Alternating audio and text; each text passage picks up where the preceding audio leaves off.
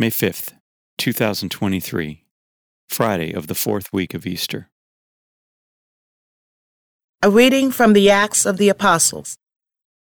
When Paul came to Antioch in Pisidia, he said in the synagogue, "My brothers, children of the family of Abraham, and those others among you who are God-fearing, to us this word of salvation has been sent." The inhabitants of Jerusalem and their leaders failed to recognize him, and by condemning him they fulfilled the oracles of the prophets that are read Sabbath after Sabbath. For even though they found no grounds for a death sentence, they asked Pilate to have him put to death. And when they had accomplished all that was written about him, they took him down from the tree and placed him in a tomb. But God raised him from the dead, and for many days he appeared to those who had come up with him from Galilee to Jerusalem. These are now his witnesses before the people.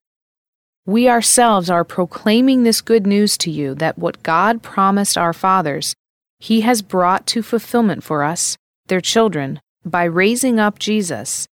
As it is written in the second Psalm, "You are my son, this day I have begotten you."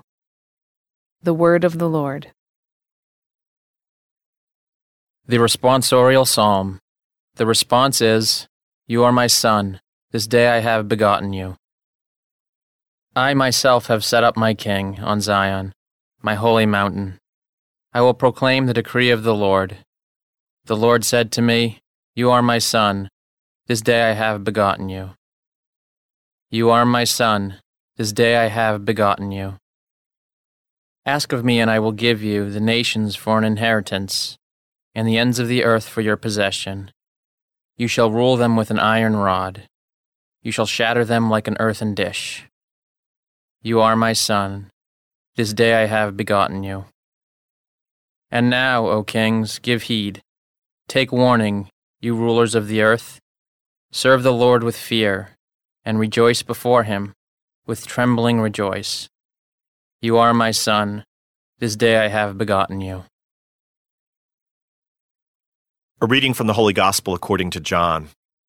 Jesus said to his disciples, "Do not let your hearts be troubled. You have faith in God.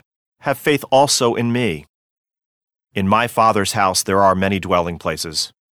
If there were not, would I have told you that I am going to prepare a place for you? And if I go and prepare a place for you, I will come back again and take you to myself, so that where I am, you also may be. Where I am going, you know the way." Thomas said to him, "Master, we do not know where you are going. How can we know the way?"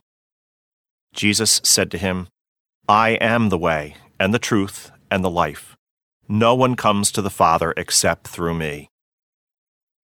The Gospel of the Lord.